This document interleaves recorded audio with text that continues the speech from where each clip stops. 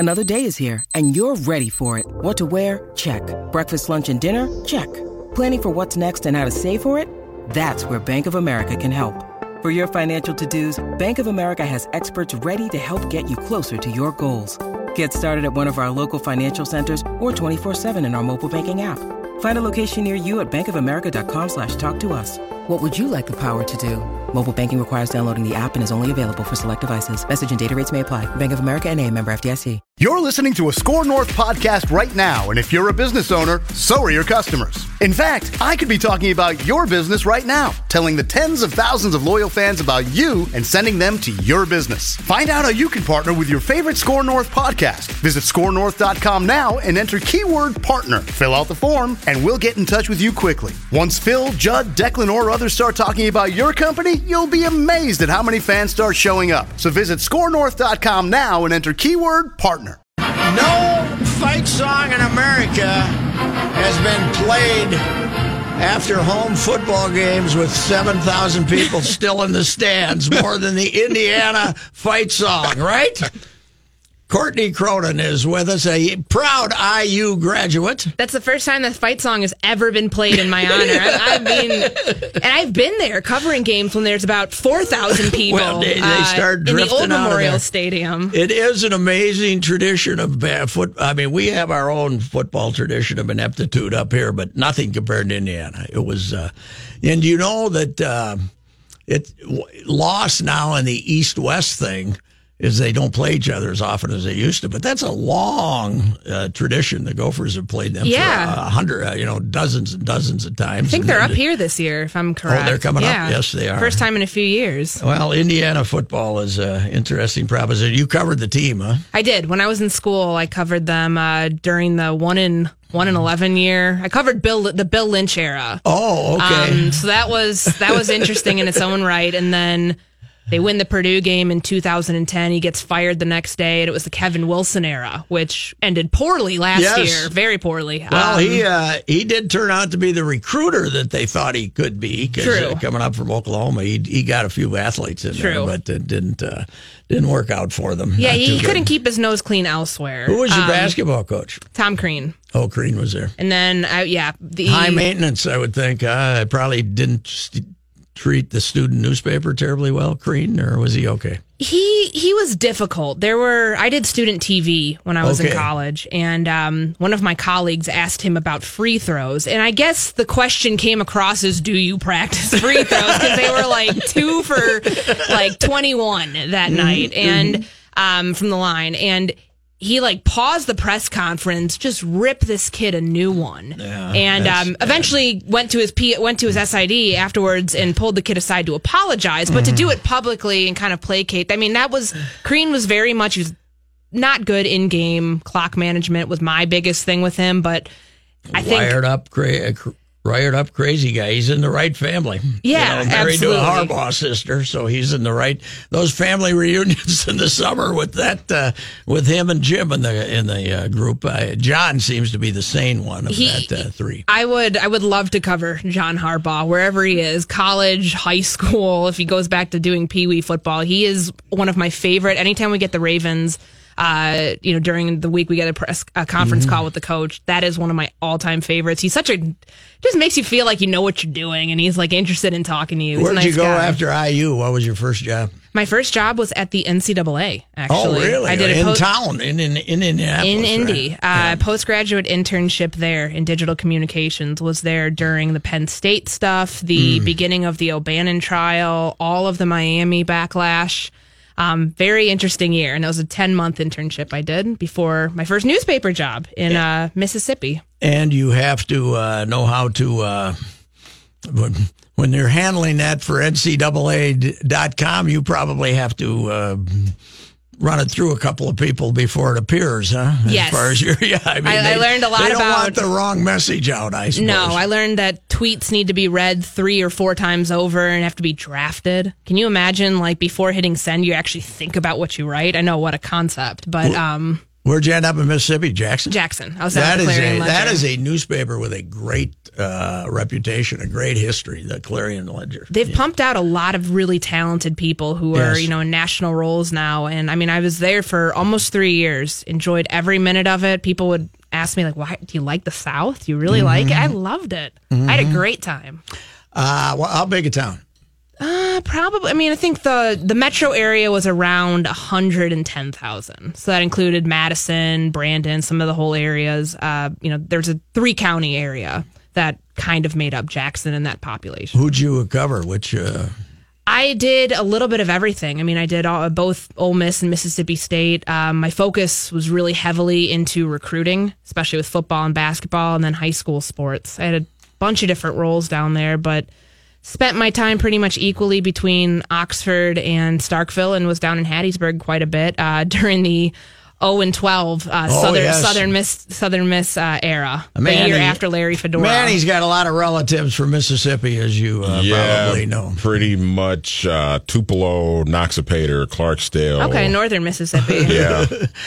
Louisville.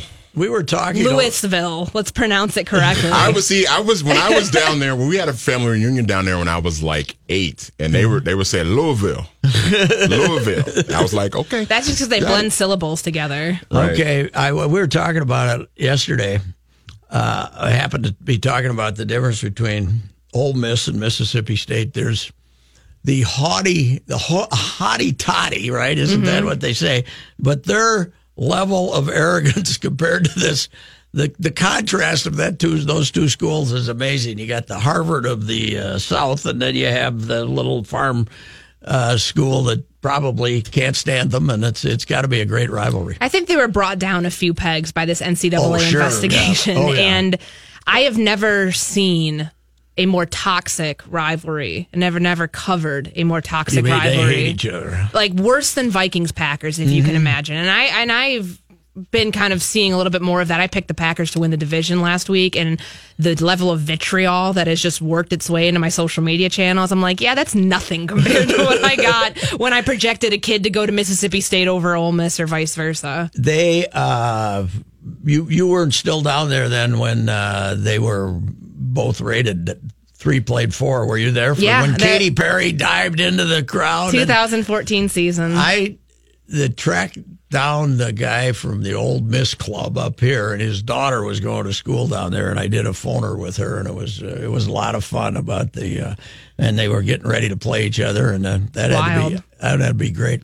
Yeah, the Grove is a very cool game day experience.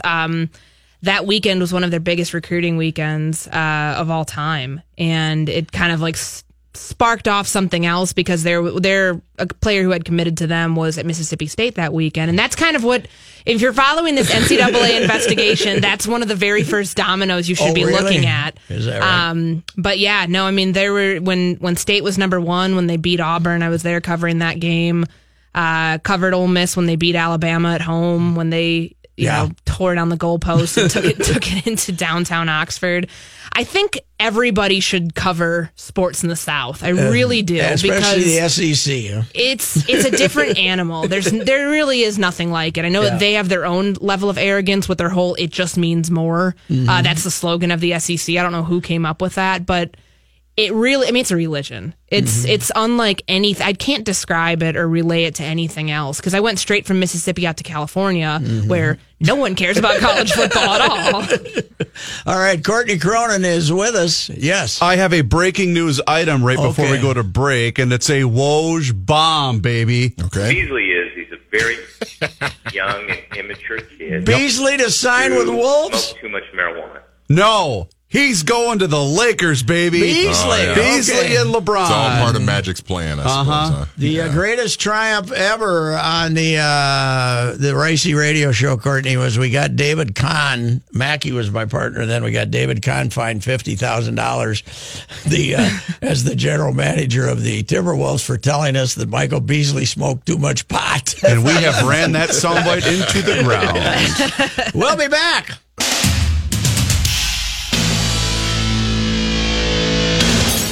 Courtney Cronin is with us, covers the Vikings for ESPN.com.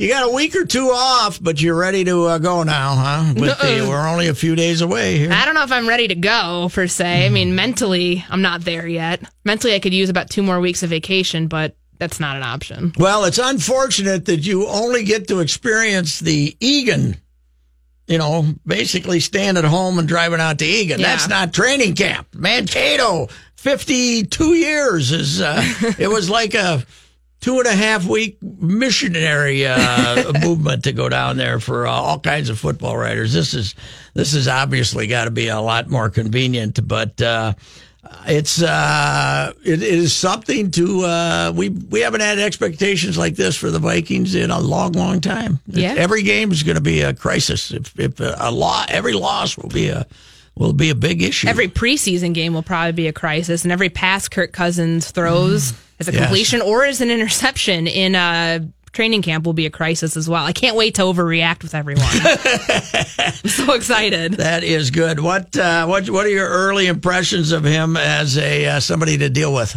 I think he's great. I think he really is.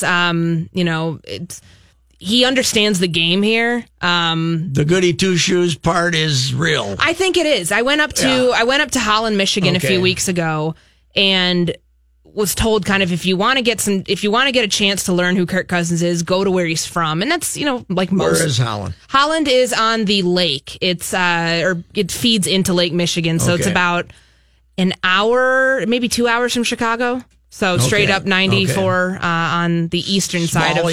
Yeah, it's nice downtown. Like I was expecting cowtown, farm town. This is pretty cosmopolitan. They've got, it's a really. There's money up there. You can tell. I mean, it's a very religious area. Hope College is there. Okay. D3 school. I think it's. I don't know this complete sect of Christianity that it's affiliated with. I should because I'm writing the story, but it was cool to see Kirk in this environment because it's his camp, and there's about 300 or so campers. It's nothing like any of these other camps that you go to where the athlete shows up for 30 minutes, signs some autographs, takes some pictures. I mean, he was there the entire time. He was involved in the planning process. He's, playing dodgeball on a Friday night. That's how I spent my Friday night up there, watching Kirk, evade dodgeballs and, fall to the ground, crawling back. I mean, it's not an act, is what, I think that there are some people wonder, okay, is it really genuine? And when you're watching him interact with 8th graders, sitting on the ground, talking to them as if you and I were talking right now, there's no sort of patronizing going on when they're asking about what's life like in the NFL, what was free agency like. I mean, he really does try to connect with people, I think, on a very genuine level, at least just from my dealing when you're seeing him with players in the early part of his time with the Vikings and even to where he was with the campers. And he was very gracious with his time. There were a few of us from the Twin Cities media group that went up there, and he spent ample time with each of us. Are you going to buy yourself one of those glass pipe type deals to put all the rocks in to live? Let's see, how old are you? I am 27. I will be 28 in 2 weeks. So you'd have 3 extra years of rocks on him to go till 90. That one was that's quite a deal. I got to think some of his social media stuff is maybe his agency's handling some of that. Some of it's a little over the top. Yeah. That's one thing that I asked him about. Wondering just, when did you think, when did it become necessary to have a marketing arm and trying to get your message out there and marketing yourself as more than just a quarterback in a way? I mean, he's got a lot of charitable things that he has on his website, but it's the gear and it's, his message and, it's really truly him putting himself out there, but it's also you have this marketing arm for a quarterback who has not won a playoff game. It's kind of this juxtaposition that, is this really necessary right now? Maybe he's trying to get ahead of it. I think that's a very curious angle to explore, and it'll be really interesting to see with this $84 million contract he just got, if things don't go right, or at least go right as quickly as some would hope, what does that become with his platform? Because right now, I mean, the biggest thing with the marketing thing I saw, at least I witnessed it at the camp, there's no security. It's not like, I mean, can you imagine Aaron Rodgers having a camp where he's sitting on the ground driving kids to and from dodgeball? I mean, this is very much like who he is in his hometown. When and where does his platform change to where he becomes and morphs into the superstar? Is it truly only if he wins a Super Bowl, or is he already there and we just, are starting to witness it? What I am extremely curious about, and you'll never get a straight answer from the Redskins, is why did they dislike him? Yeah.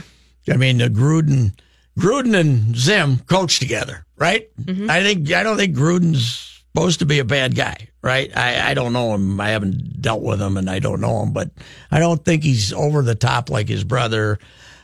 But obviously, there was an issue there that they go 7-9. He passes for 4,000 yards, and the coach basically takes a sideways shot at him, and took a sideways shot at him during that Pam Oliver little thing she did in the middle of the year, saying how sensitive he was to criticism. That had to come from Gruden or somebody from there. So it's very curious as to why the Redskins didn't like him. Yeah, I mean the whole new slate aspect of his narrative now in Minnesota is going to be really interesting, because obviously you're hearing all great things as Adam Thielen and Stephon Diggs are interviewed throughout the offseason. It's all about, Kurt comes in, he's automatically he's a leader of this locker room. He's not afraid to be vocal because it's 7 years in. He doesn't have to tiptoe around people. He's, was for a hot second the highest paid quarterback in the NFL.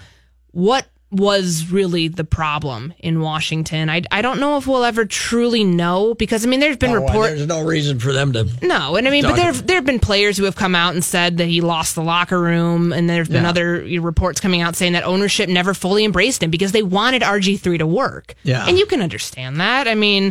Kind of would be like the Vikings wanting Teddy Bridgewater to work, and just for tough circumstances, it didn't. But I tend to think that narrative, once this offseason ends, will close, just because it's done. Yes. And this is he's setting himself up here for his next big deal, and that's going to be even probably bigger than this one. And what's going to be interesting is if he fails, they're going to be patting themselves on the back, and if he doesn't, they're going to be quiet about it.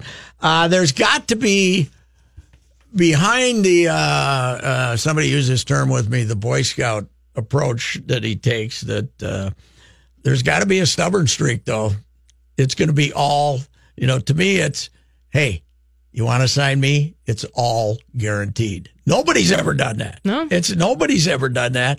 And it is interesting where that came from.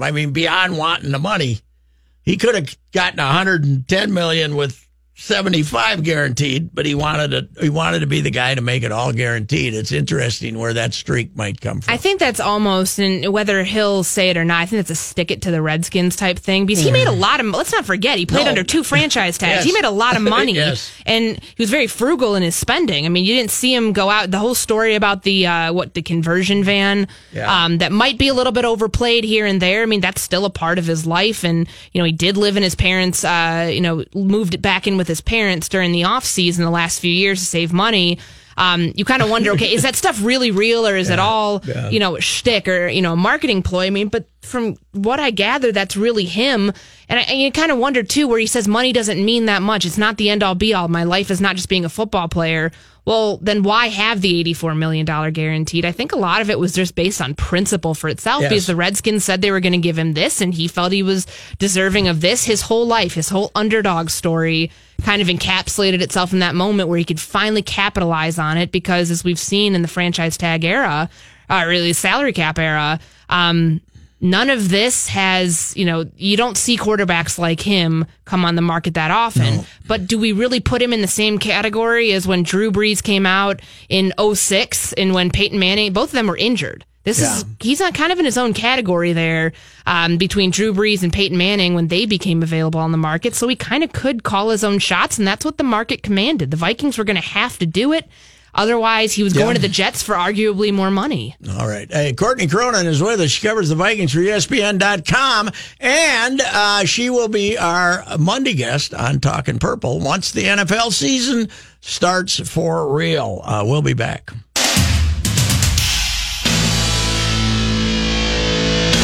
Courtney Cronin is with us. She'll be our Monday guest on Talking Purple. She covers the Vikings for ESPN.com. How have you found the Twin Cities since you moved here? Delightful. What is it, about a year? Yeah, year in August. It is. You like it, huh? I do. I'm Downtown from Minneapolis? You live in I live in Uptown. Oh, okay. Same Little difference. young. Little young. I'm 27, and I feel like this hardened a little sports building writer. up there, too. They're every square corner, they're building a 20-story high condo building. Exactly. I'm from Chicago originally, so I love the Midwest. I know I'm used to big cities. I lived in the Bay Area before I came here, so the cost of living's a lot nicer, I can tell you that. Compared to the Bay Area. Oh, man. But the winters humble you, and they humble you quickly.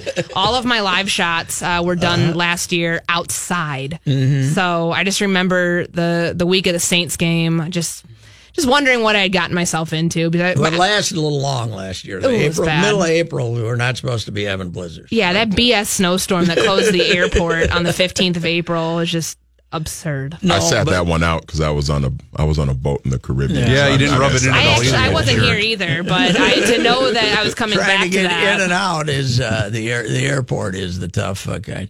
This team, assuming the quarterback can play, though, we got. The offensive line is not killer, okay? But who is? Everybody ends up having two guys hurt and scrounging to put an offensive line together. This, I think, is as loaded as they've been since 98. When they, and better defensively, obviously, than 98, but they won't be as explosive offensively.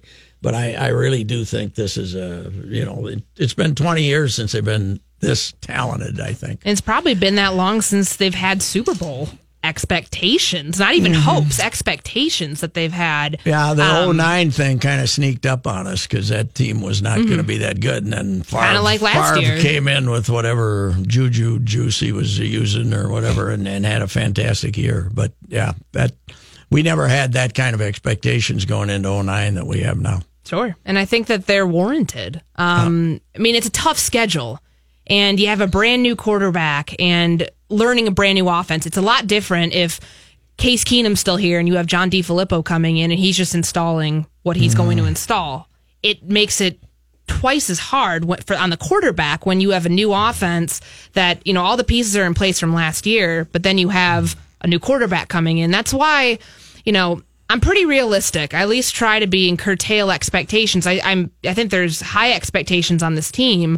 But given the circumstances around the offense right now, I would not say that, thinking 12-4 is realistic. I don't. When you become a columnist, which is probably not too far off, the secret is you put high expectations on it, really high. You don't, none of that realism. Put the high expectations on them, and then if they don't achieve them, you got them over the barrel. And that's where I'm going with my question. Courtney, as a lifelong Vikings fan and a guy that was in row 974 of 41 donut at Giant Stadium, I'm waiting for the colossal collapse to happen this year.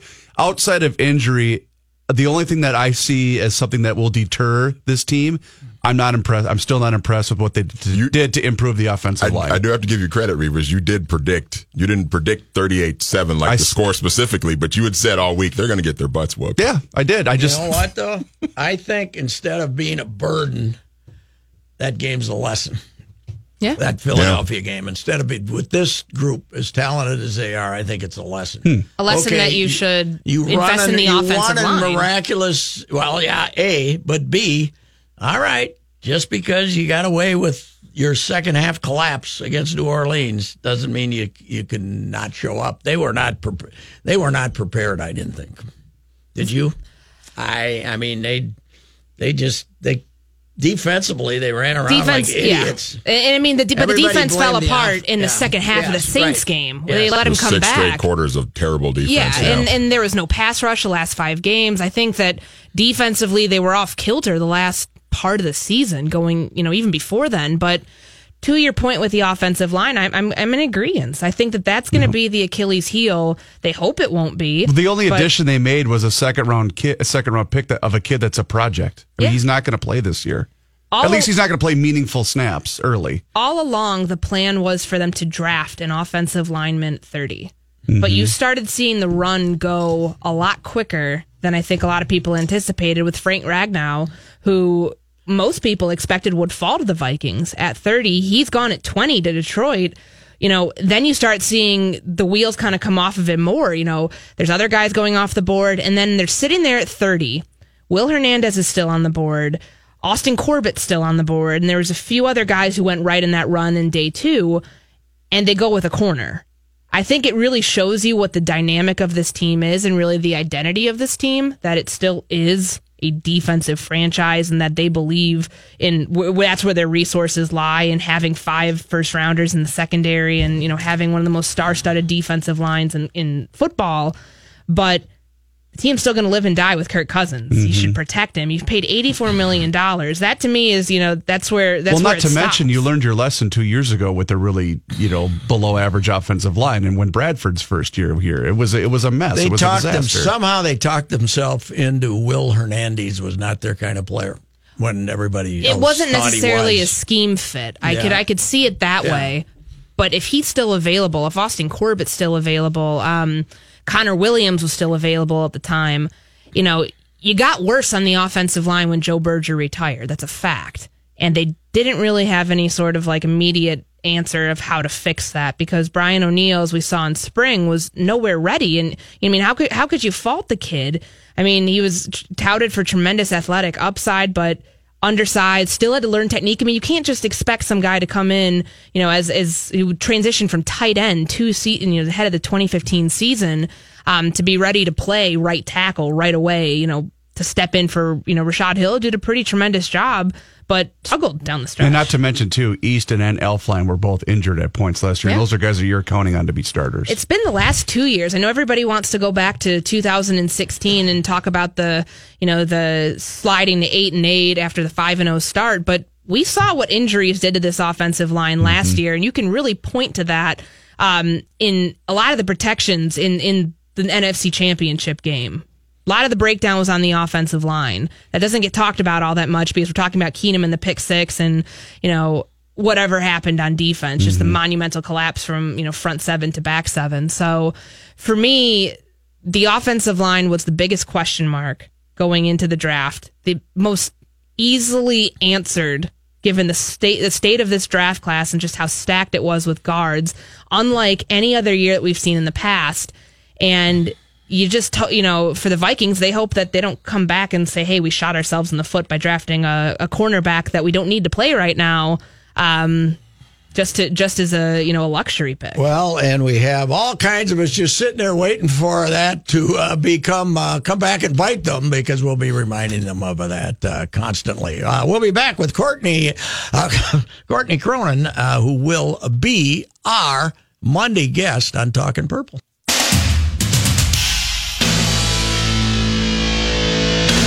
Courtney Cronin is with us. She covers the Vikings for ESPN.com. And starting about Monday, you won't have a day off for about 20 weeks or so. Yeah. So go get them. Manny, what's up, Manny? I have a Stephon Diggs question for you, Courtney. Right. Obviously, Brandon Cooks just got a 5-year, $80 million extension with the Rams, who just traded for him in the offseason or whenever it was. What does this mean for Stephon Diggs on the type of contract he's going to get? Is it going to be higher? I'd imagine it's going to be higher because he's better than Brandon Cooks. Yeah, Brandon Cooks, you look at that, he's a first-round talent, so you're going to get that first-round type of figure. And with Diggs, he's, a fifth-round pick. But he's going to get his money. The one thing people forget in this whole equation, his agent is Le'Veon Bell's agent. Oh, boy. And Le'Veon Bell didn't settle for anything. I never even knew that, yeah. Wow. During the whole thing that played out, and is probably not going to retire as Steelers. So I would not be surprised now if you take a look at all of the guys, all of the receivers who signed these extensions, got these big deals in the offseason. It started with Devontae Adams last December. 4 years, what is he, 58, 56 million, something like that. And then, Mike Evans, Jarvis Landry, Brandon Cooks, all these names that, if you're taking a look statistically, you're probably going to compare Diggs more to Adams, and I think that he's a better receiver all around. I think 4 years, 56, 58 is probably your baseline. You're not going to want to take a team-friendly $9 to $11 million deal. You're probably going to want to be in that 14 and a half range. And, if he can stay healthy, Teams are going to want to see that because he might price if this deal. If I don't think a deal is going to get done before training camp, I really don't. So I don't expect anything popping off this week, at least not that we're hearing now. He's going to show up. He's not talking about holding out or anything nothing like that. But just in terms of what the deal would be for him, he might price himself out of what the Vikings can afford if he has to play out the final year of his rookie deal. What's the franchise number? He would scare me less injury wise than Devontae Adams, though. Yeah, with the concussions, Well, the groin injury was kind of an issue 2 years ago, and it kept him out last year for a couple games. I think teams are going to want to see him stay healthy. But to Chris's question with the franchise number, I think it's somewhere around 14, maybe, probably a little less. But is he a franchise player? I think that's the question that you have to ask. I mean, I think he is, but I'm not necessarily sure that, given where Anthony Barr fits into this conversation, if you have one tag and if these deals don't get done before training camp or even during training camp, then you go through the season. Who do you use that on?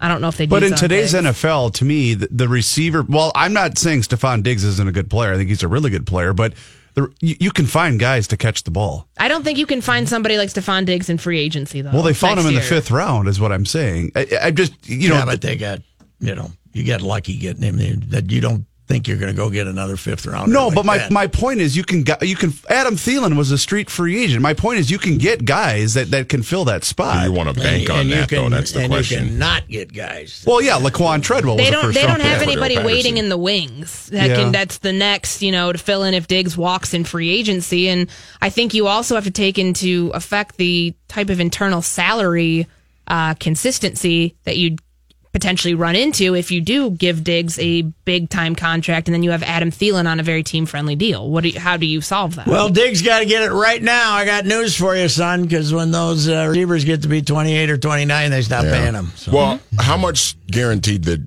Cooks get? Because that's going to be the basis of the conversation, right? Is how much of it's going to be guaranteed. I'm not sure on the exact figure, but I think with Diggs, with Adams too, is it going to be a $30 million figure? Is it lower than that? I mean, that's going to be huge because that's what's going to drive the conversation. I got a number for you folks. I was looking up 1998 when Red McCombs bought the team. It was officially approved a week from today on Saturday. A week from today, July 28th, $250 million. In 1998, 20 years later, you couldn't get it for $2.5 billion. It's unbelievable, isn't it? Our guy Ziggy made himself a heck of a deal. That's what you get for telling Red to leave town when he was here for about 10 days. That's what my lead tomorrow is about when Red called me at home and said, I'm on my way to the airport. All right. We'll be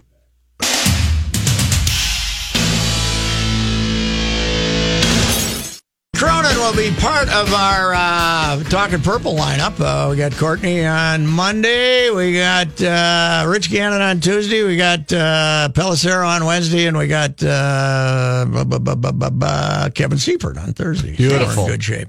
I think Friday's still up in the air. They're still working on that for the Friday Football Fun Fest. So anyway, that'll be fun having that conversation this year. And what's the schedule? Where do they start? They start at home against the 49ers. Yeah. They have a rough first 5 weeks. That'll be a good Maybe game. Jimmy Garoppolo will bring his new date to the game, huh? Boy. That'd be fun. Who's he dating? Well, he's all over with the porn star all over the internets. Oh, really? Yeah. Okay. Well, Britt McHenry was very offended in her conservative values with Jimmy Garoppolo. Well, maybe the girl's reformed. I don't know. What the hell? That's good. So what's...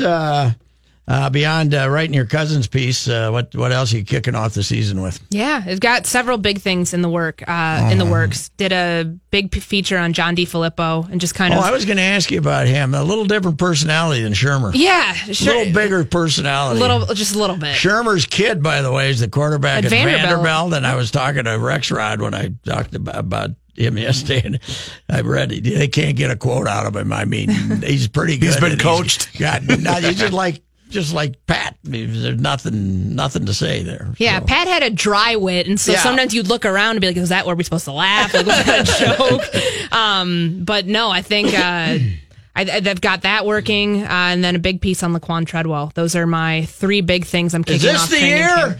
Is this the year the Q comes out? So. It better be. Yes. You better hope so. That's true. Now, what at the end of this year, they have to say whether they're going to pick up, or did they already say they're not picking up his option? It's end of year 3. End of this year. End of the year 3. So, is there anything there? What do you think? I mean, he's got to have a 700-plus yard season, and then I think really they would. A lot of that depends on himself too, but a lot of that could also have some bearing on whether they're going to be able to keep Diggs. They don't want to lose 2 of their receivers going into 2019. Do you think that DeFilippo and Cousins are going to figure out a way to get him some footballs? Yeah, I think you got to get away from somebody. But, I mean, and I think the tight end is going to be a huge part of this offense. They obviously didn't get what they wanted in finding a move tight end like what DeFilippo had. To manufacture some yards, as he said himself, in Cleveland. But in Philadelphia with Zach Ertz and Trey Burton, I mean, this could be a very big year for Kyle Rudolph. I don't know how. I mean, they'll have to adjust just because they've got one.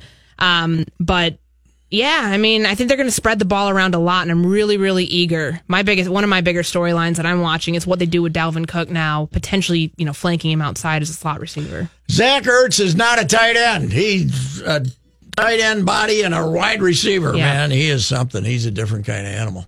Well, I've always thought it's the toughest beat in sports because you got to, baseball, you got to come up with a story every day, but you got a game. Basketball and hockey, you got a game at least once every 3 days. 6 days a week. You got to find a story. It's the hardest beat there is, I think. Luckily, with this group, I feel like there's never there's no overarching personality. But you don't get the arrests anymore. Back in the day, we used to count on at least one arrest every 3 weeks. We had, oh goodness! They don't get any. We had in the glory days, we had 14 DWIs in 3 years, something like that. We don't get those anymore. Yeah, I think in the social media era, it's really cut down on a lot of that. For better or for worse. You're saying Courtney's not going to be blessed like the rest of you are with the Wizinator. That's not going to happen again. You've heard of Seifert told you about the Heard all about it. Heard all about. That's my cousins. Yeah, they called me. They called me at home that day and said Seifert has this story on the Wizinator. We don't have a columnist tomorrow. Do you want a column? I said, I give you $500 to write that column. And of course, there was the Love Boat. Fred Smoot. I miss those days. I like the Wizinator better than the Love Boat. The Love Boat was just boys being boys, but this one was that was an all-timer. There were some bad hombres to steal a line from our president on that team. You guys know about Darian Scott? Yes. Good Lord. I just learned about that story today about the plastic bag. Yep. I mean, good. I'm glad I didn't cover it in that era. Right. I mean, it's bad. Yeah, okay. Well, they have been comparatively well behaved. I think we've lost our lead with most arrests, too. We had that for years. All right, Courtney, thank you. Thank you. We will be talking to you every Monday during the season. Thanks. Don't need to look over my shoulder to see what I'm after. Everybody's got the problems. Ain't no new news here. This holiday season, Peloton's got a gift for you. Right now, get up to $200 off accessories with the purchase of a Peloton Shred. Accessories like non-slip grip resistance bands, a heart rate monitor, yoga blocks, and more. Take your workout to the next level with Peloton. Motivation that moves you. Hurry, this limited time offer ends December 25th. Visit onepeloton.com to learn more. All access membership separate. Offer ends December 25th. Cannot be combined with other offers. See additional terms at onepeloton.com.